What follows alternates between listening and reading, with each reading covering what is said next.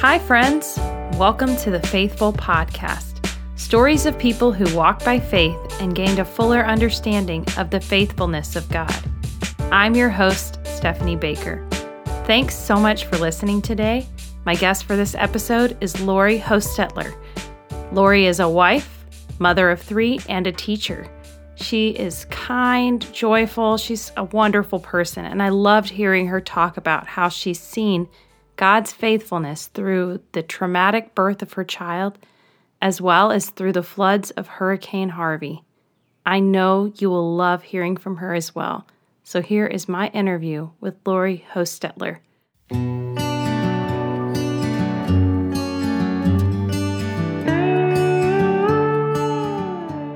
Laurie, thanks so much for joining me on the Faithful Podcast. I'm so excited to chat with you tonight. I'm so glad to be here. It's going to be fun. Yeah. Laurie, you and I worked together and we had a lot of fun recently. I'll let you talk about what you've been doing with work-wise a little later on. But, just kind of getting to be alongside you and just spending this time with you has been such a blessing to me. It was really cool getting to know you lately. Yeah, I felt that way too about you, doing what I'm doing right now, which we will get into in just a moment. Yeah. You never quite know what circumstance you're going to be in. Yeah. And so when I met you in there, I was like, oh, this is going to be good. Oh, good, good. I'm glad you felt yes, that way. and it ended up being great. So I feel like I have a new friend, and I love that. Yeah. And you live real close. Yes. You live really close to my So parents close. too. So that's awesome. So tell us a little bit about yourself and what you've been up to these days. Okay. Well, let me start by saying this. A long time ago, I heard somebody do a testimony, and I knew her story. Yeah. And when I heard her give her testimony in front of a very large group, she started out by saying how wonderful her life was right now. Yeah. And then she said, before you say, oh, why is she even up here? We don't like her and all this stuff because her life is so perfect. Then she said, let me tell you how I got here. And I thought, that's kind of so true for a lot of us. Yeah. Things can feel good, but boy, getting here was a challenge. That's good. But anyway, I was a band director for a really long time, like since 1982. Wow. And God kind of took me on some interesting journeys through that. So in the middle of it, I became a choir director. Oh, wow. And so I did that a while, and I enjoyed it. I had success, but it didn't quite feel like me, like band did. Yeah. But I did it for 11 years in the middle of my career. So, I enjoyed it. It was fun. But after that, I went back to band.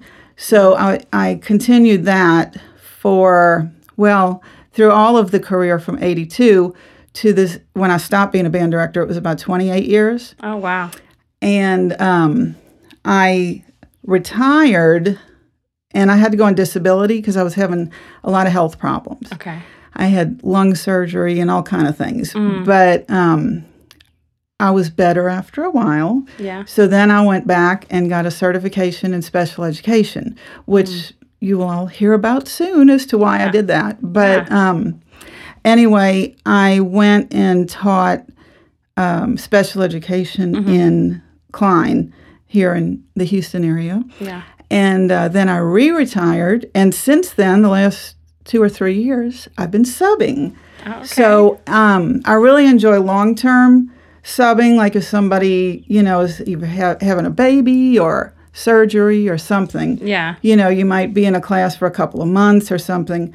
So you get to know those students, but you can still say, okay, I need to not work those weeks after that. And, it's nice. really nice. So that's what I'm doing right now. Okay. Very good.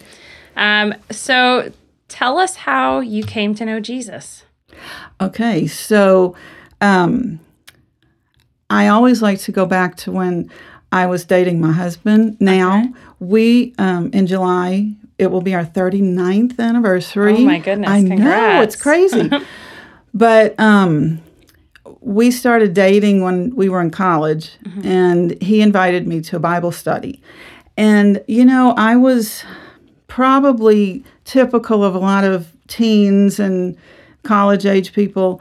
I thought I understood, but it took going to that Bible study with him and then church with him as well to really understand a personal relationship with Jesus.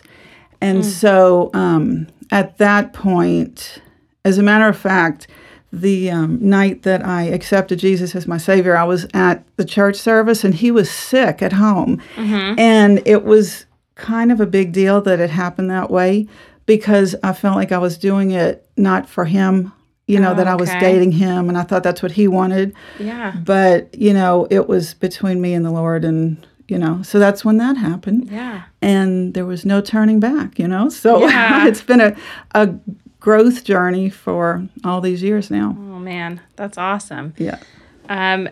So you mentioned how your career, but you hadn't really talked a whole lot about your family. But I know from getting to know you that you are a mom. You have 3 children, right? Yes. And you have 1 child with special needs. Yes. And I know that the story leading up to his birth is a pretty crazy one. So pretty wild ride. It really is. And so tell us a little bit about that. It's one of those things you say, it had to be God. Yeah. But, Robbie and I, that's my husband, we had been married apart. I can't remember if I'd already told you this or not, but after a few years of marriage, I was really ready to start a family. Yeah. And he was nervous, but I was pregnant. Yeah. Well, I ended up having a miscarriage, and it was devastating. I mean, I was, and I was like 12 weeks, so it wasn't, early on, and I was awful. Really having a time with that. I think, one of my pastors at that time came to let me know, because I was feeling so sad and everything, and he said, Laurie, it's normal to be sad and to be a little bit angry, and God's there to listen to you tell him all of it. Yeah. And so I did, and, it took some getting through it, but I obviously did. Well, before you knew it, I was pregnant again. It was, it took a while. Yeah. And it didn't happen super easily, but looking back, it was, it really wasn't that long. Yeah. So anyway, first child, Meredith, everything was perfect, I mean, she was a dream baby. She's still a dream daughter, everything I always prayed for, and very blessed. And I had no clue about how things could go wrong,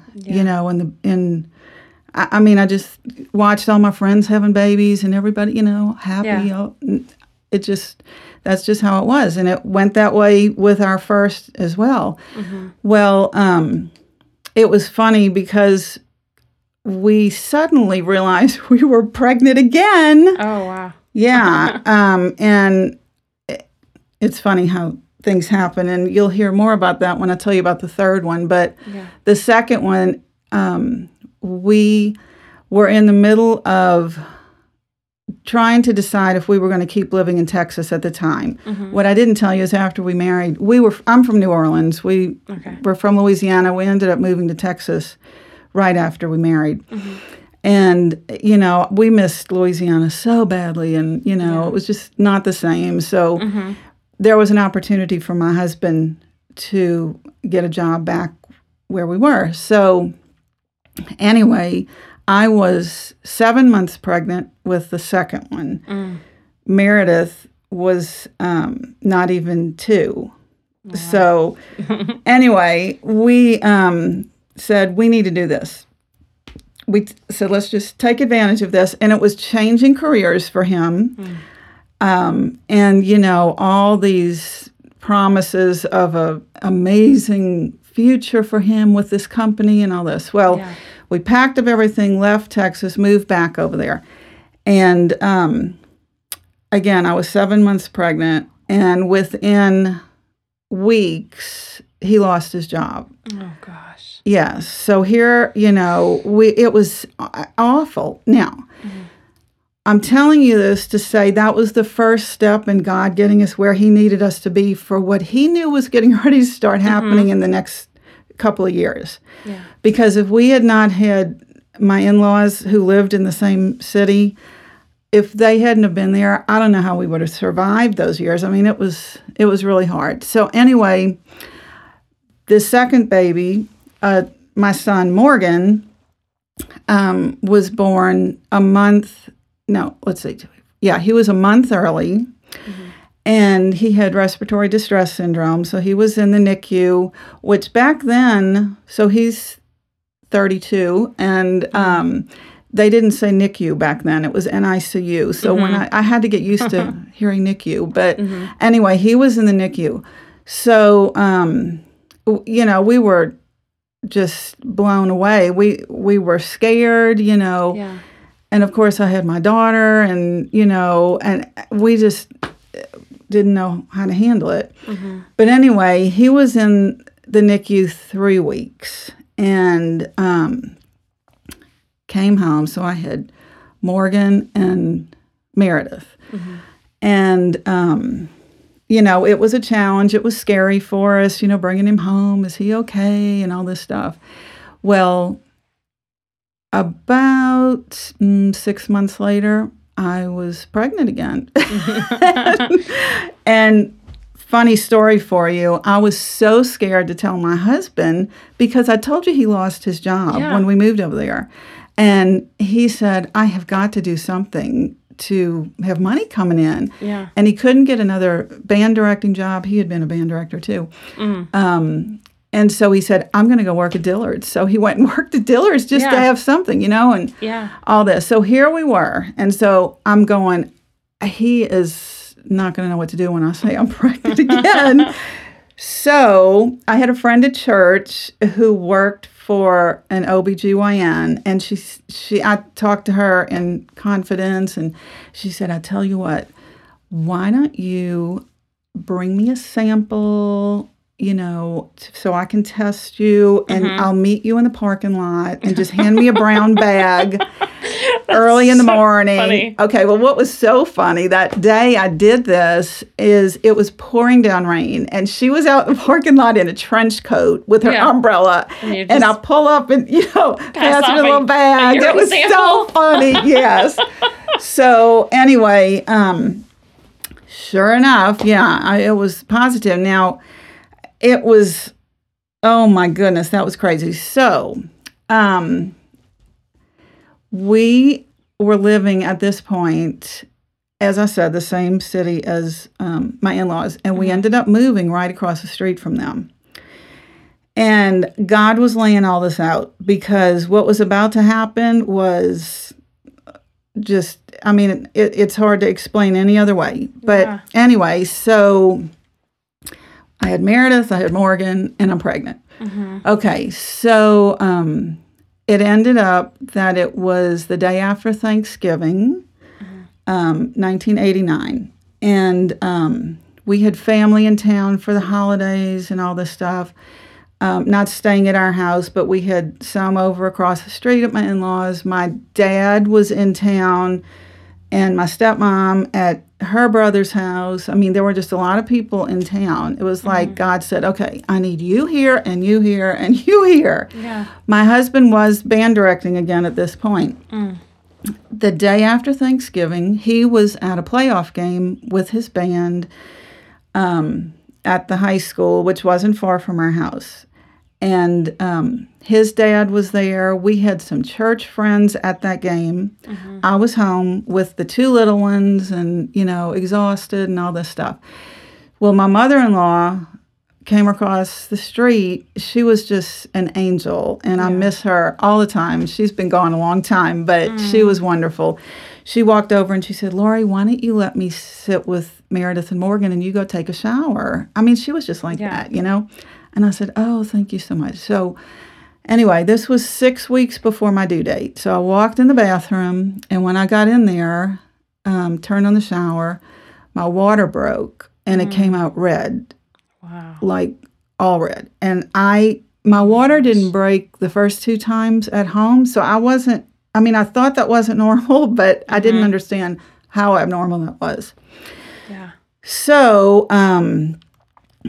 I called her and I said, we have to go to the hospital. And anyway, at her house, the men had all gone to this football game. Mm-hmm. I had sisters-in-laws that were in town. They said, we'll keep the little ones. Frances, that's my mother-in-law, you take Laurie to the hospital. Called my dad, who was at his a relative's house. Excuse me. My dad drove to the stadium and went to the front gate. Mm-hmm. And my husband was on the football field for halftime. He was getting his band all ready and everything. And he heard over the intercom, Mr. Hochstetler, meet your father-in-law at the front gate. Oh, my gosh. And he knew, he said, oh, no. Because the first, our previous child had come a little early. And so anyway, and then the church friends who were at the game heard it also. They figured out what was going on. Everybody went down to the hospital and the praying started. Oh, my gosh.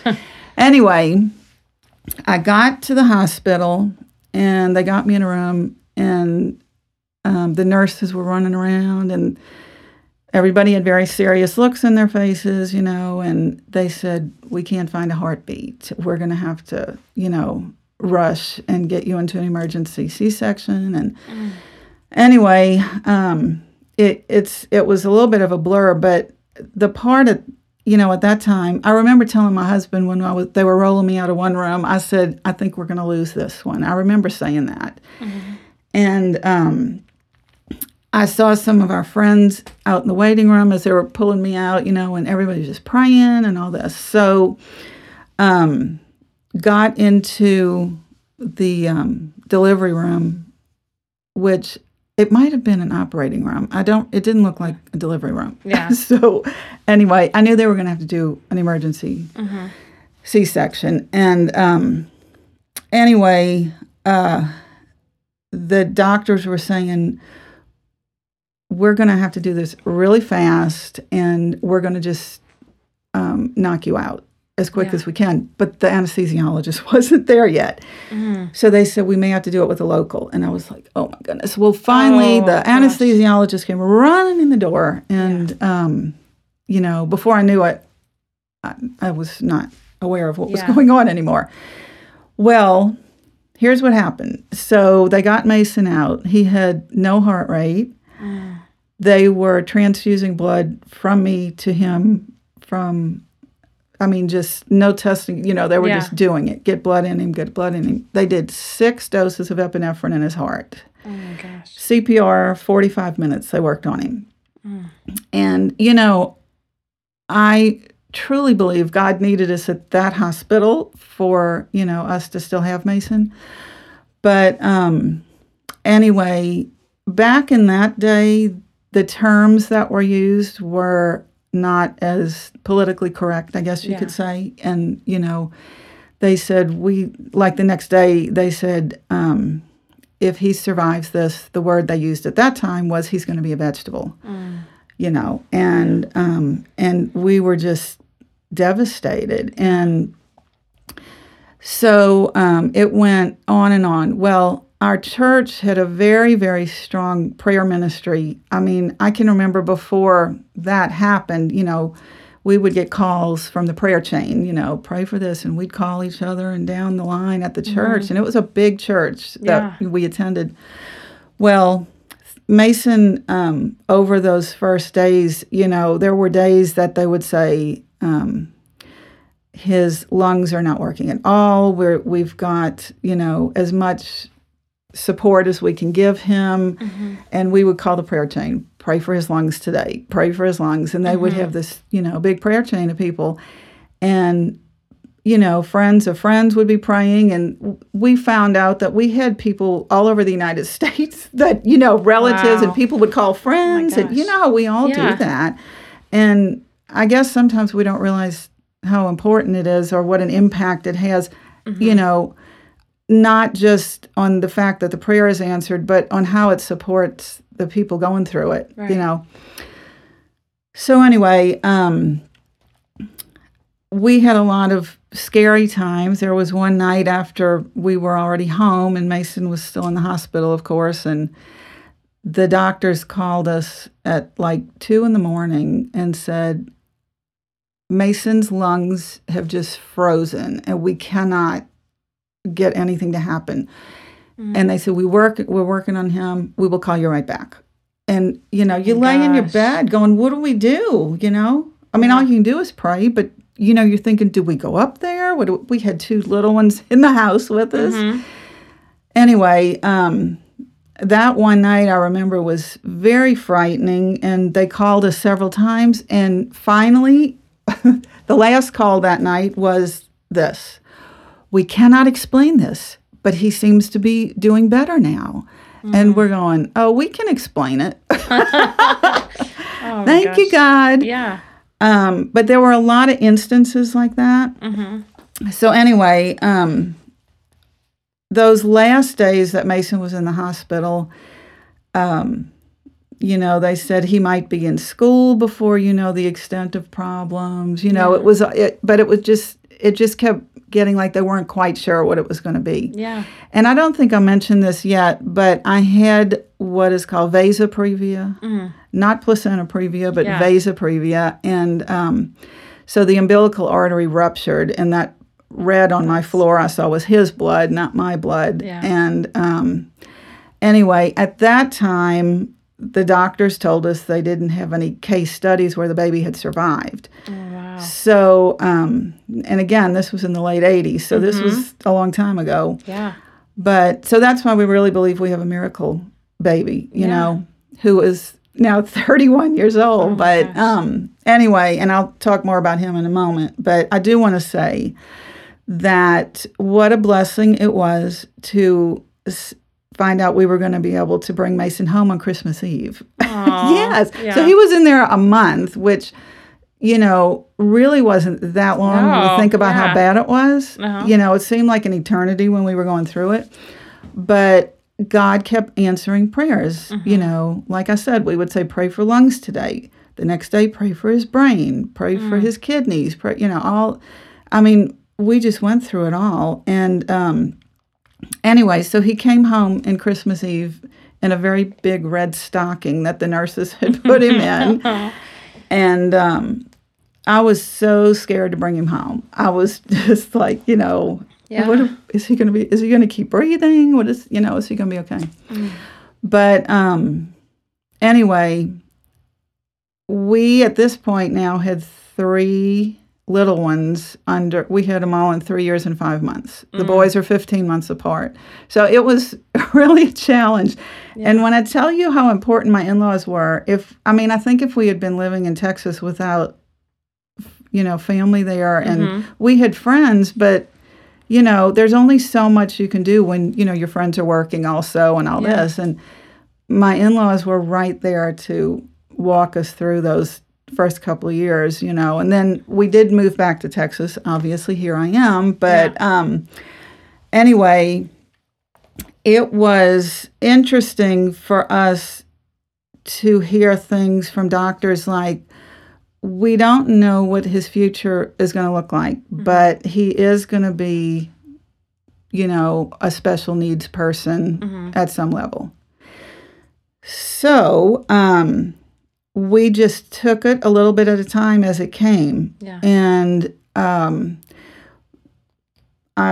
of my favorite doctors he ever had, a neurologist at Driscoll Children's Hospital, who we really loved a lot, used to say he was an enigma. She said, Mason is such a curious person, that when I look at his history, and he should be so much worse off than he is. Yeah. But yes, he's a special needs person, and he will always live with us or, someone else down the line. Mm-hmm. But he's a wonderful, wonderful person to be around. And we have been so blessed by having him in our world. Man, that's just crazy. I can't imagine. I worked in labor and delivery prior to teaching, and I can't remember any times where I saw, vasa previa is pretty rare. Yeah. So I don't remember seeing any times where it had a situation, anything like that. Like, that's wild. And for them to have no heartbeat and then to do CPR for that long. Yes. They didn't give up. Yeah. That's, and just, I just can't, it just blows my mind that, he is obviously, he has his set of struggles to deal with in life, but he's able to work and do all kinds of different things that I could never imagine that somebody would be without oxygen for that long, and that their brain would be, I know, protected through that. So, I can't imagine, when you are talking about, being wheeled down the hallway on the stretcher with your husband, saying, I think we're going to lose this baby. Like, that really got me. It just imagining, you're the worst. You imagine that this is it. And I can't, just all the sadness that hits you in that moment, but just trying to keep hope that, that this is still going to be okay. Like, that's an incredibly powerful testimony of God's goodness. So. Yes. So what has it been like, when you have two children who don't have to deal with these different struggles, and then you have a child with special needs? It's obviously, it changes the way you see the world. It changes. You can't go back, you can't go back to just seeing it with, children that don't have these struggles. You see the world differently. So tell me what it's been like parenting a child with special needs. Yeah. And, something I didn't bring up, because our middle one, Morgan, grew up with learning disabilities. Oh, okay. And he's brilliant, and he would have huge discrepancies in testing. Oh. And when he was young, some of the testing they did, he did have a genius IQ. Literally, this was the psychologist told us this. Yeah. But his testing was 50 points different. So they said he's going to be very frustrated because getting things, he's an adult and doing wonderfully. He's an overachiever and has done really, really well. And he's super smart and fun and entertaining and talented and all this sort of stuff. And very strong Christian. Yeah. So I had to say that the challenge, one of the biggest challenges we had, was our perfect daughter, who was, like I said, everything I have prayed for and hoped for in a child was, and still is. And balancing that with the special needs child and the one with the learning differences, you would call it now, was difficult, yet I don't think we realized how difficult it was until they were older, and looked back and went, bless her heart, surely she was feeling, like they have to spend so much time with the boys and all that sort of thing. She never, acted like that, but I know in other words, it was something that we had to think about a lot. And balancing three that close in age is a challenge anyway. Yeah, no matter what. But with Mason, we were, for a long time, I think, really cautious, whenever we would do things. And one of the biggest difficulties, I guess, we had was how he would fit in with our friends, and that was a challenge. And I know there were a lot of years, and I still think I struggle with this, of like when you would see the children's choir up at the front of the church, and I would think, I would get a little bit of anger at the parents for them. I guess I would see some parents just, not even giving a second thought to how wonderful it is to see these kids, who, from the outside, everything's fine and normal and they don't have to think. And I used to get frustrated with parents, which, this was on me. I know it was my deal that I had to pray about a lot. But I still struggle with it a little bit, and here as a 30-something-year-old. But I will say that there have been times that I feel sorry for other parents who don't get to experience a special needs person in their family, because Mason is like everybody's favorite person, you can ask, people who have known us for a long time, and everybody loves Mason. He's just the coolest guy. He really is. Yeah. So anyway, that was some of the interesting things with raising the three of them. Yeah. I think that you bring out, and I appreciate you being like open and vulnerable, because it's easy to focus on the good, but there's a lot of challenges that come with parenting any kind of kid that's maybe not fitting the mold. Right. Like maybe they struggle in school for various reasons, or maybe they just struggle socially. And I think that it's easy to look at other people and be like, why don't they have to struggle? Why is that, they don't understand what it's like to go through what I'm going through. And, but I think that God has purpose in all the things that happen. And God brings amazing things out of stuff that is, in the world's eyes, like a tragedy. Right. I think that, I've seen it in lots of people that I know, the people that maybe have to struggle for things a little bit more, they appreciate them more, and they bring glory to God in different ways. And like I said, I appreciate your honesty in that, because I can understand that feeling completely. It's It's, and the things that I've learned through Mason, he has got the most awesome heart, he does, how everybody, you wonder, what are they really thinking, that sort of thing? Yeah. Mason's not like that, he's real. We're very blessed in that he never complains about, like, time to take out the trash or whatever, or can you help me with this? Sure. He's just an angel. Yeah. And, I always think I wish everybody could be like Mason, because this would be a nicer world. Less if they complaining, for sure. Yes.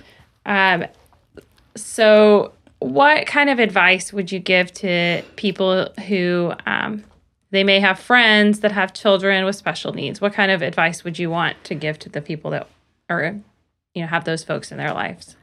I would definitely say to be open with your friends about any concerns, and to say to your friend, tell me what you envision for your child.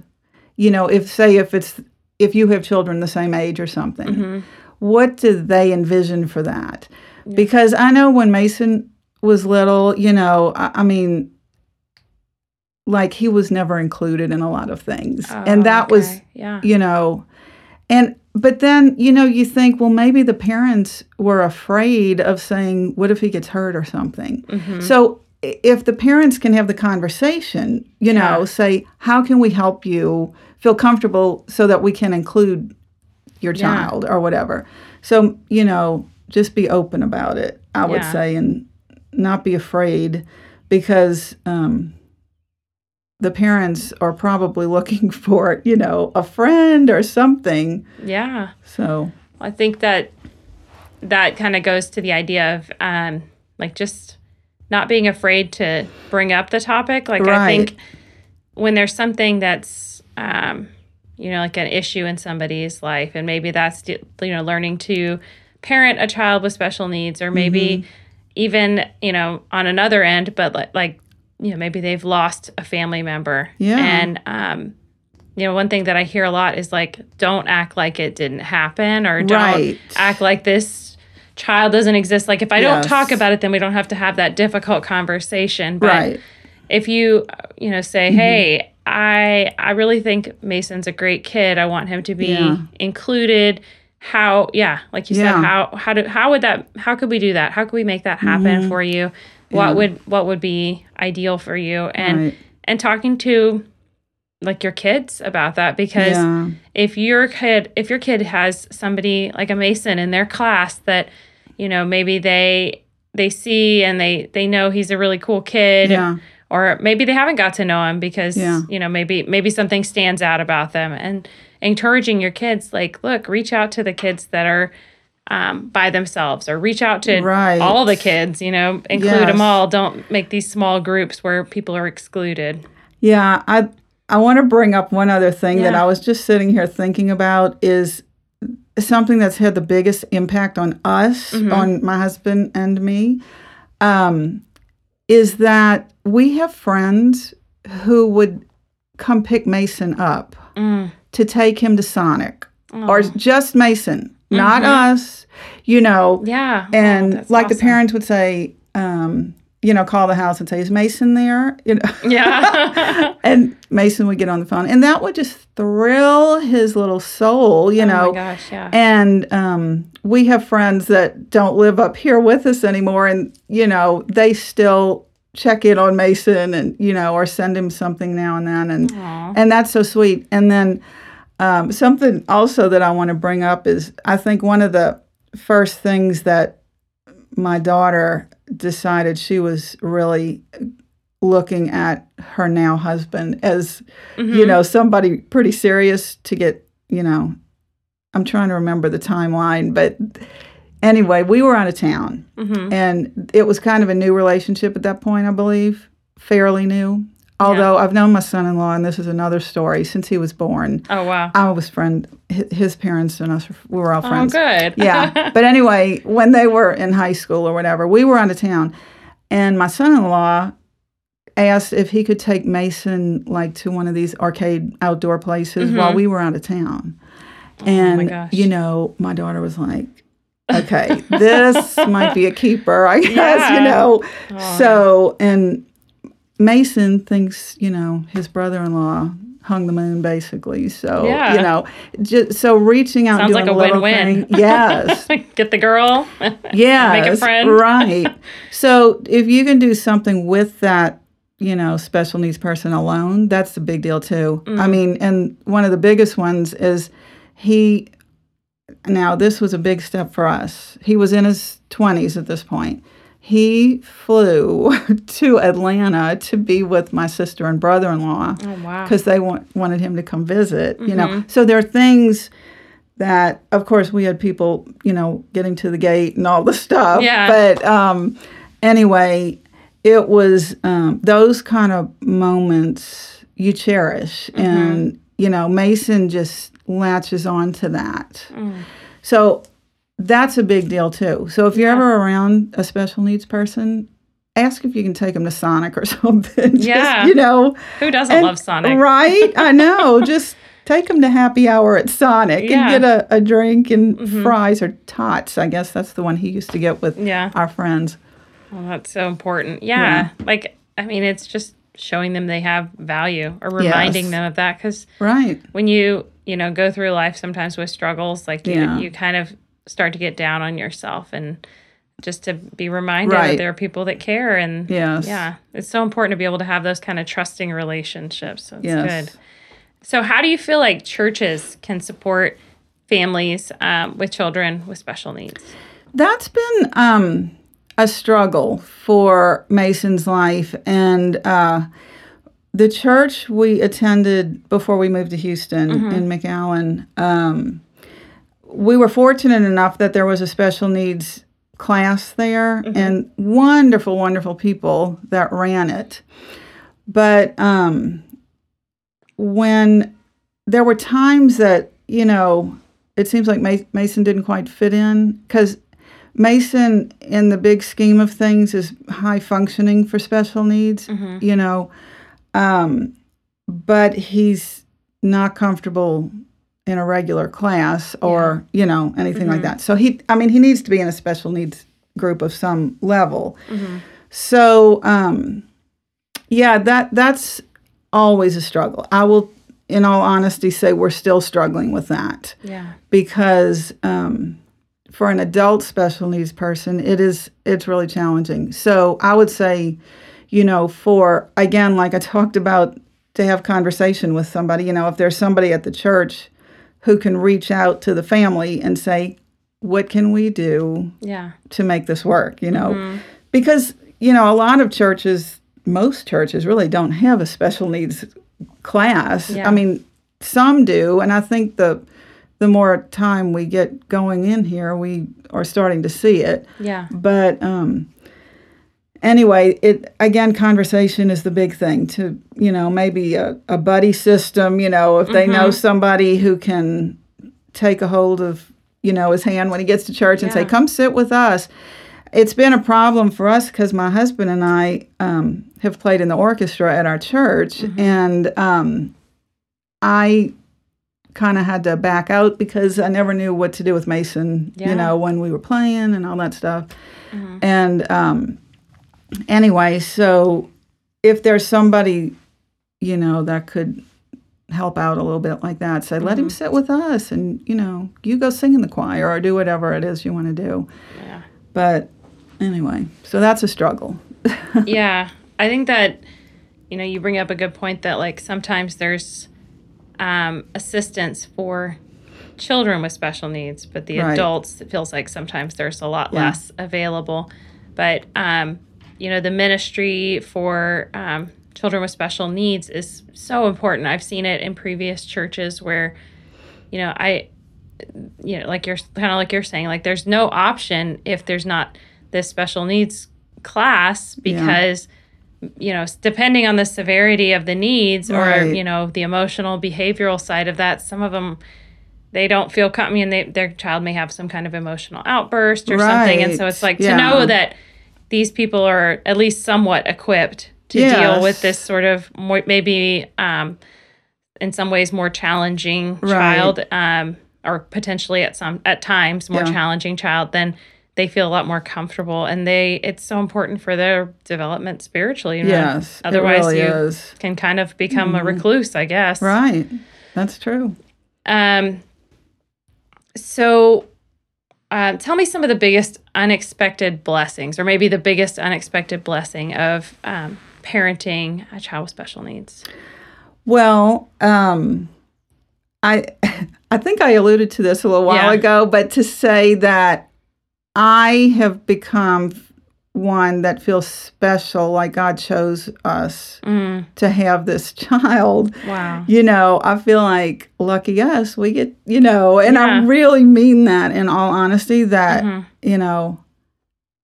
we have been so blessed by everything Mason is, seeing every step that God has gotten him through, And, he's had health issues along the way, but it's like we get over that bridge and, we keep going. Yeah. And it has just made us so aware of God in his life and in our life, because that night in 1989 didn't have to end up the way it did.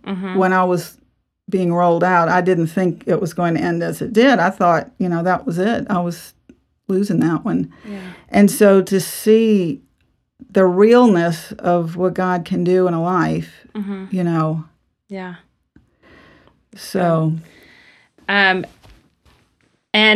how do you feel like parenting Mason has changed your view of God? Let me think.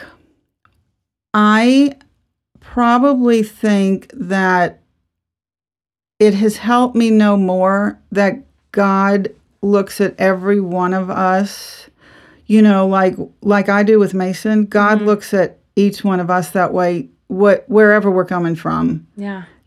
Whether we're weak, strong, whatever we are, he loves us like we do with Mason. That's so good. Yeah. Seeing what maybe the world sees as a hindrance, as something that makes you beautiful and unique, and something that makes you have value. And I think that's awesome. Right. So a couple years back when you moved to Houston, it wasn't long after that Hurricane Harvey hit. And for those of you that aren't from the Houston area, I'm sure you probably heard about Hurricane Harvey because it was just crazy, crazy flooding and just widespread across the city. So can you share with us about your experience in that time? Yes, because it's an amazing story. Another amazing story.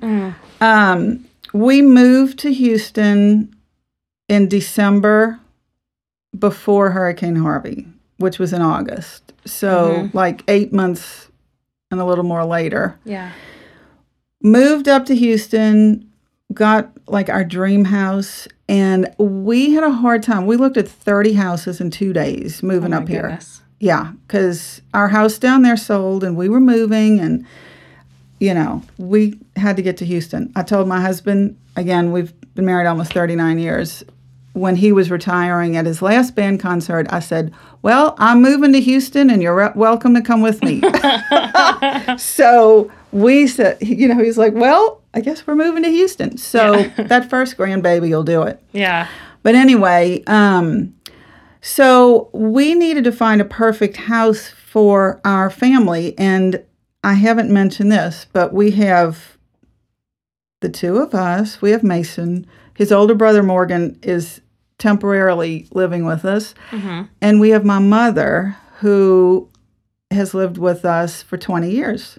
So we needed a house that could not just accommodate the amount of people, but my mother can't do steps. We didn't want Mason upstairs where he would just stay up there and read comics all day and watch cartoons, So we needed a perfect house. Well, like I said, we looked at 30, and God led us to the perfect house.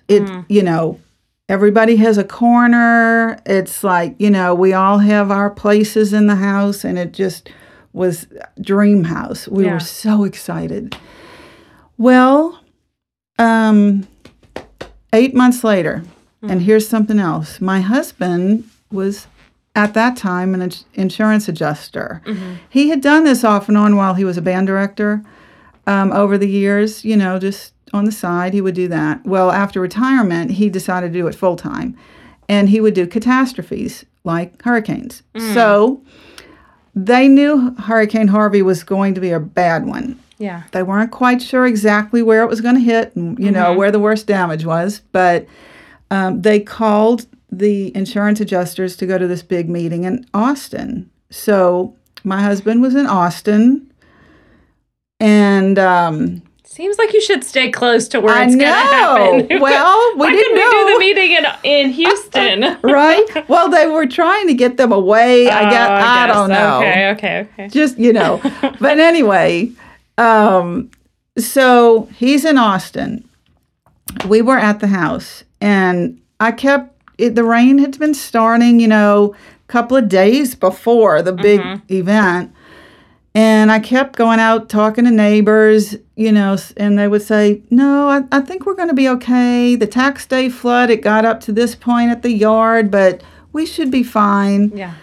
Well, we were not going to be fine. And again, my husband wasn't there, and I had my mother, the 2 sons, and 3 dogs in the house. Oh, my gosh. Yes. And so the morning, that Sunday morning, when everything, it was going to be bad, and we were all warned, and they were telling everybody what to do and who to call and all the things. We had the TVs on trying to decide how to get help.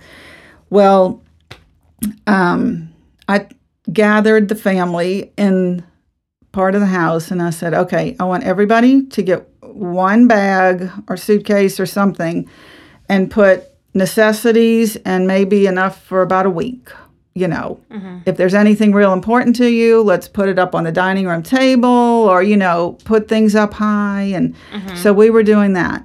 Again, I've never been through a flood, but on a side note, I'm from New Orleans, so it was like I was destined for a flood. Yeah. If it wasn't Katrina, it was going to be Harvey. But anyway, so went to sleep. Well, it was Saturday night. I remember waking up constantly, looking at my floor to see if there was any water there. But in the morning,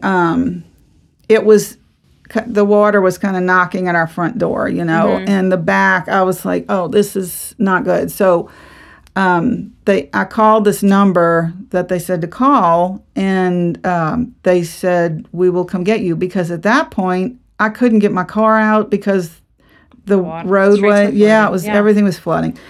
Well, before our rescue people came to get us, the water started coming in the house.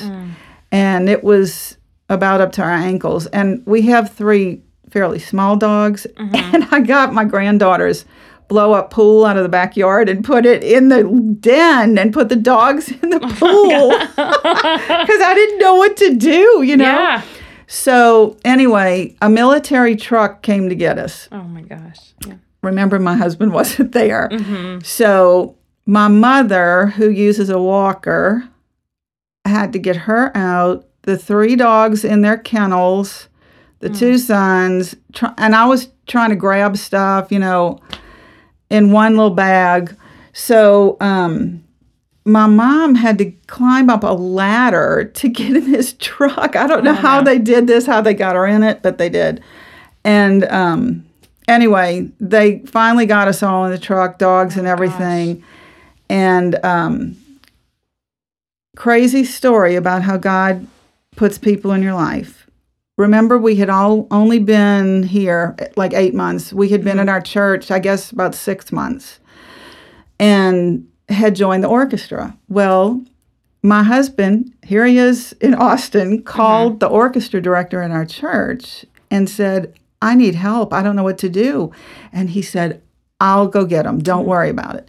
So this military truck takes us in the flood waters down around to a street. And what they would do is just leave you. They couldn't take you anywhere. They would just take you to dry land somewhere. Oh, my gosh. So here we are with the 3 kennels and the dogs and, all this. My 2 sons, my mom. And he comes to pick us up. And we all got in his truck. And I have a picture of Mason. He was in shock. It was so awful. He was just like, it was horrible. I was so worried for him. It's like he hardly would speak for about a week. It was really bad, So anyway, the next day, I realized in the craziness of everything, I had left my medicine at the house, that I needed something.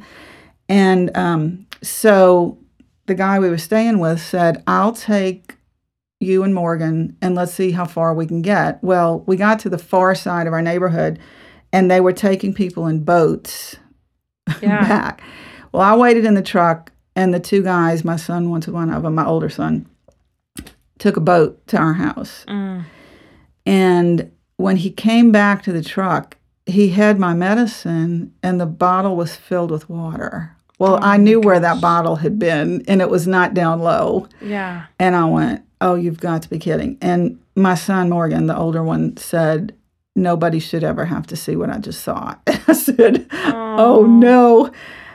It was bad. So we had almost 5 feet of water in the house. And because of all our family situations, I really wanted a 1-story house. So we ended up losing just about everything. And but you know what? God took care of that too, every step of the way. So we were at our friend's house for like 10 days. Our daughter and son-in-law and granddaughter had to evacuate also. they were one of the only homes in their neighborhood that did not get water. And they laid hands on the door of their house when they left, including my little granddaughter, and prayed, Well, so they took a boat to somebody's house and ended up staying a week to 10 days. And when they finally got back home, we were able to get to them. I mean, my son-in-law couldn't get to us, no roads. So anyway, they said, come on over here. We have space for everybody. Just come on over here and it'll be fine. Well, we've joked about it now. My mom always says, would y'all have still taken us if you'd known it had been 10 months that we were going to stay there, not 10 days. So yes, we ended up having to live there 10 months while our home was redone. But, oh my goodness, did I see God do things that I couldn't even believe. I mean, how neighbors came together and helped each other. Yeah. How people, friends, relatives, everybody was so giving. And the good that we saw through that was mind-boggling. Yeah. When we were working on the mud out, and for those of you who don't know what a mud out is, you literally go in your house and shovel out the mud and it's a disaster. It's like your house just explodes on the inside. Yeah. Everything is everywhere. It was hideous. And anyway, while everybody in the neighborhood is doing that and filling up these piles in your front yard with furniture and refrigerators and everything, we would see like La Madeline coming down with a wagon of food for people, from down at the corner. Yeah. And then another neighbor on another part of the neighborhood that did not flood sent word that he was going to be grilling hot dogs in his front yard if anybody wanted to come over and get food. Wow. I mean, people were just doing what they could do, And, we had various churches, calling and sending emails out. Come on this day, we're going to be giving out supplies and, mops and batteries and whatever you need. And we saw so many amazing things through those 10 months, and I look in my house now and go, I can't believe we, quote, lost everything because, we have a full house again. I mean, it's not overly full, but it's everything we need, Yeah. And it's funny to think, we all get so attached to our things and, and when all of a sudden your things are gone, it's like, what are you going to do? Well, of course, the worst things are pictures and all that sort of thing. But, we've had some of them restored onto digital, so they're on my computer. I mean, before I would throw things out, I would take a picture of a picture and then throw it out because, it had bled or something from the water. And it was such an experience. But anyway, it was crazy how it all happened. But you know what? In those 10 months of living at our daughter and son-in-law's, it was one of the sweetest times. We have laughed about it that, there were no arguments or anything. There were times that we would say, I need to go in my room for a little while, but, that's a lot of people in one house. It is. Yeah. And 4 dogs, because they had a dog too. So it was crazy. Yeah. It was loud. It was fun. But, that's how you make memories. And, you look back on it and you don't see as much of the bad as you see all the good that happened in it. So now, there's some things left, ramifications we're having to deal with. Like, every time it rains a lot, we're, getting a little nervous and my mom's saying, I've got my bag packed and, it's so... It's a trauma. I mean, there's it really is. There's a little PTSD left behind. Absolutely. That every time you see rain, it kind of brings it back. Oh. That's right. So I think that's really beautiful how, it sounds like you've been able to find a lot of joy in the midst of the difficulty of being uprooted and, losing all of your possessions, basically. And then I'm curious, you didn't really say a whole lot to when you finally were reconnected, because I think that must be really hard. Must have been really hard on him.